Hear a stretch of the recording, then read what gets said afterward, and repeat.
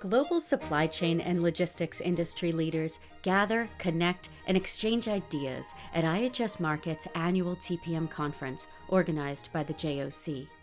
In our new podcast series, Beyond TPM, we keep those conversations going, taking a deep dive into critical, rapidly evolving topics and the insights uncovered this year at TPM 21.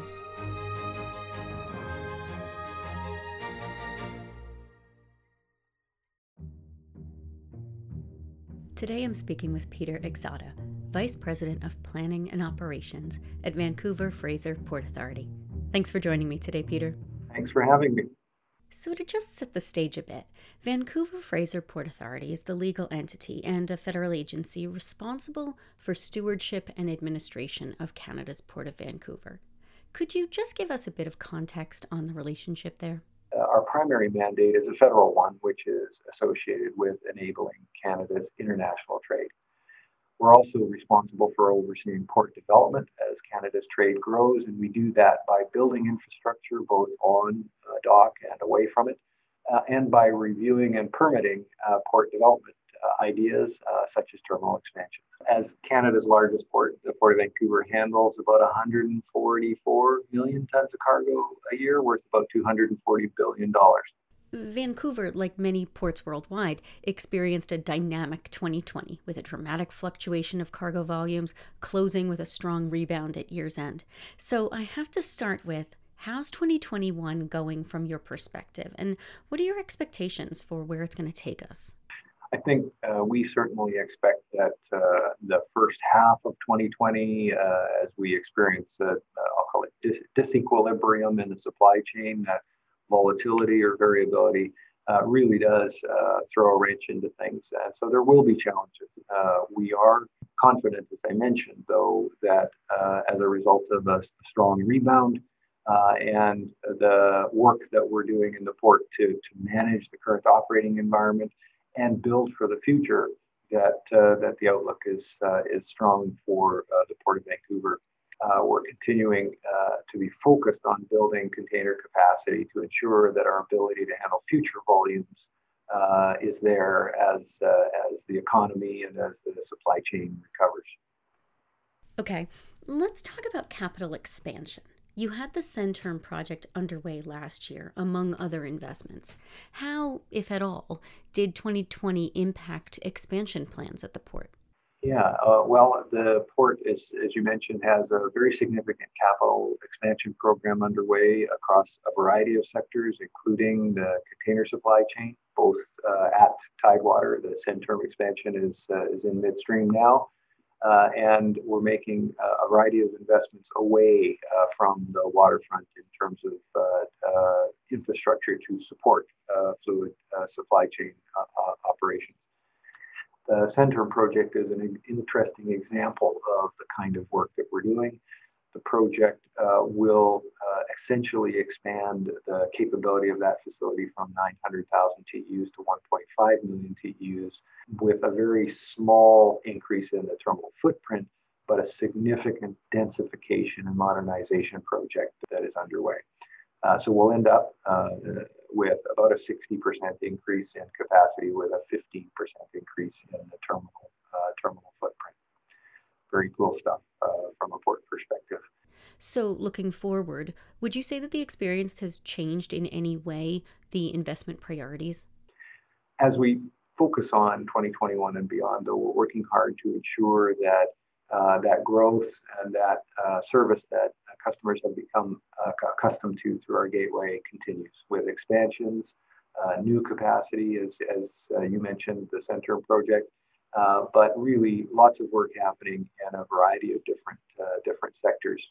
We've been very fortunate to secure through various levels of government and private sector investments in infrastructure away from port terminals, commitments that will see about $1 billion worth of debottlenecking and capacity expansion projects being brought to road and rail in and around the port. We think many of these projects are going to be critical for us to build and continue to grow both the capacity and the resiliency of the port as we move forward. big projects like this don't pivot quickly just because disruption comes up. Would you say that there's been any sort of strategic shift because of the pandemic in how you're looking at investments in the future? I think the type of global shock that we've all experienced gives rise to questions about whether major investors, port or otherwise, are accurately assessing risk and whether the market dynamics that we've become accustomed to in trans-Pacific trade, the role that ports play in that is going to continue, or whether there's a fundamental change unfolding.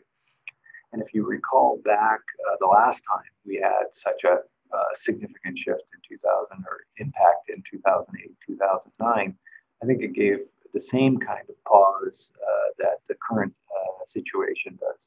What we saw coming out of the 2008 and 2009 situation in the Vancouver context was the same or similar order of magnitude in decline in the year of the impact, but almost immediately thereafter, a very strong response and return to traditional growth trajectories for our gateway. And I think the parallel for this particular circumstance is that we're seeing that while there are impacts that might be short term, the fundamental trading patterns between North America and Asia are not at that quick to pivot. And the outlook for us as a port authority in the context of trans-Pacific trade, one that I believe is very strong because of the competitive services that we offer, the capacity that we offer, and that export opportunity that we offer, will serve us well into the future. So a reduction in the short term in terms of demand gives us a little bit of breathing room in terms of our infrastructure agenda, but doesn't fundamentally alter it. So I'd like to dig into the topic of resiliency a little bit and the role that that plays in both everyday port decision making and managing all types of supply chain challenges, from the ones that we might categorize as small, after this year anyway, to more major global disruptions. Can you speak to your strategy behind investing in ways to increase resiliency in operations? The Port of Vancouver is kind of a unique animal in its construct. I mentioned we're a federal organization. Each of the container terminals in the Port of Vancouver occupies federal lands, so we're the landlord. Puts us in a position in that context to do some things collaboratively with those terminals. And as the question suggests, port resilience is just such a key. It's harder and harder to bring capacity to bear, and we're working hard at that. But the best capacity that you have is that which is latent in your existing supply chain. So using port policy, using port infrastructure, and then using and overlaying technology to try and extract that latent capacity through greater collaboration of supply chain participants is an absolute must for port authorities going forward. What we're doing is investing in supply chain data initiatives to help us leverage the investment we're making in new assets to make better and more informed decisions on a day-to-day basis to provide a platform for that, but also to help us foreshadow challenges before they arise and target the improvements that are necessary to do that. We believe that greater visibility into the supply chain can provide insights that maximize performance. This visibility will inform choices for infrastructure investments, as I said, but also help with day-to-day operations and facilitate our ability to meet demands in the future. So what are the most important elements to making that happen?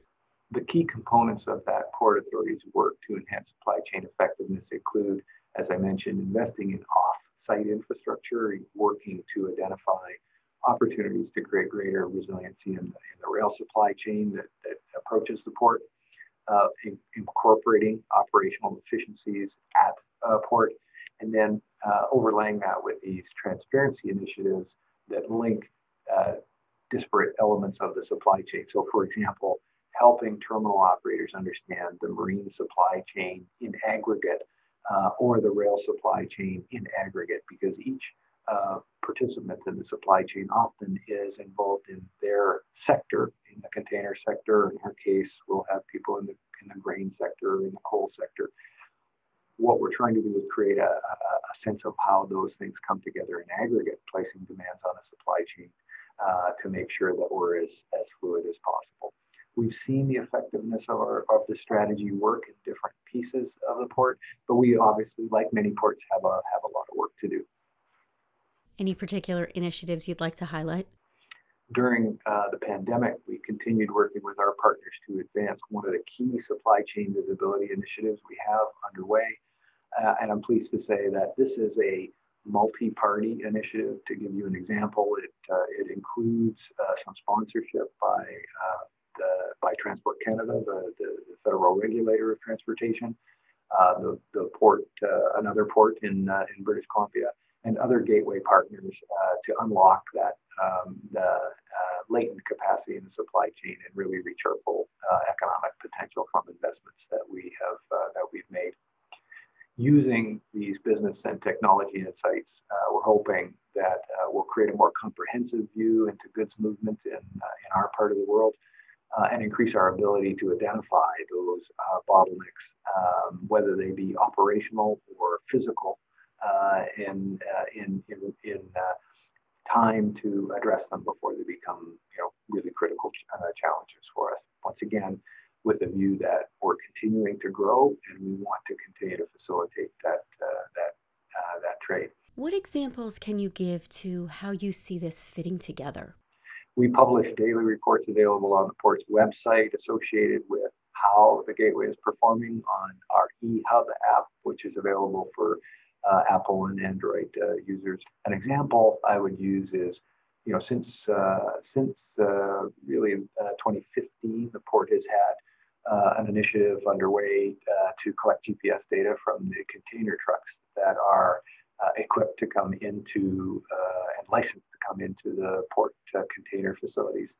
The result of the work that we've done with terminal operators and with that sector has resulted in turn times into and out of our container terminals for the last 5 years of around 40 minutes. Relative to other ports around the world, that's a really good indicator that truck activities into and out of our facilities are very fluid, and we use that information to populate that eHub app so that in real time, folks can look at what the conditions are on our terminals. And as I say, I'm pleased to report that the news is generally good with regard to how things are unfolding. That information on the eHub is updated almost in real time. Every minute, it actually gets refreshed with data from that GPS fleet. Just an example of the kind of visibility that we're trying to create that helps the operating stakeholders in the port function effectively. That app that I mentioned has received about 10,000 downloads since it was implemented a couple of years ago, and highlighting that for users of the Port of Vancouver, because we think that that's something that will continue to evolve as a platform for us to communicate and provide both aggregated information that can be used for planning purposes, but information that's useful in real time to the day-to-day operations of the port. So that tool and those initiatives are really intended to drive continued collaboration for the Port Authority with its customers, with industry stakeholders on these really critical and operationally important day-to-day decisions that really drive the supply chain. So we're going to continue working on that. So what will be the biggest challenge, do you think, for the next decade? From a port perspective, we're often clearly advocates for trade and advocates for our customers that use the Port of Vancouver. The challenge for us as a Port Authority surrounded by communities, some of which are more or less familiar with the importance of trade as an economic engine. We're always trying to strike a balance, and as it becomes difficult to add supply chain capacity, those conversations with other stakeholders become more complex. So, what will be the biggest challenge? I think sustaining support for supply chain activities and investments for many ports is a real challenge. We are investing heavily in infrastructure and in the capability to engage with a broad range of stakeholders, operating stakeholders, but also other stakeholders who have an interest in what the port is doing. That's going to be increasingly important. It's going to require patience and commitment as those conversations become more complex. We think we're up to that task, but that is undoubtedly becoming more complex for many ports, particularly in the North American context. What's been the biggest change to how you do business? From the perspective of the Port Authority, I would say this fundamental shift has been for ports to be much more active in understanding the implications away from the waterfront and really using and adopting technology as a means of facilitating greater transparency and better collaboration across the range of stakeholders that typically have been somewhat fragmented in their collaboration. Well, that's all we have time for. Thanks for joining me today, Peter. It was a great conversation. Well, thanks for having me on the podcast, Alessandra. In Vancouver, of course, we've got plans to continue to grow our capacity, and we're moving forward with those initiatives despite the unpredictable year that we just all had. I want to thank our main customers for their business and their continued confidence in the Port of Vancouver as we deal with and come out of the COVID-19 experience.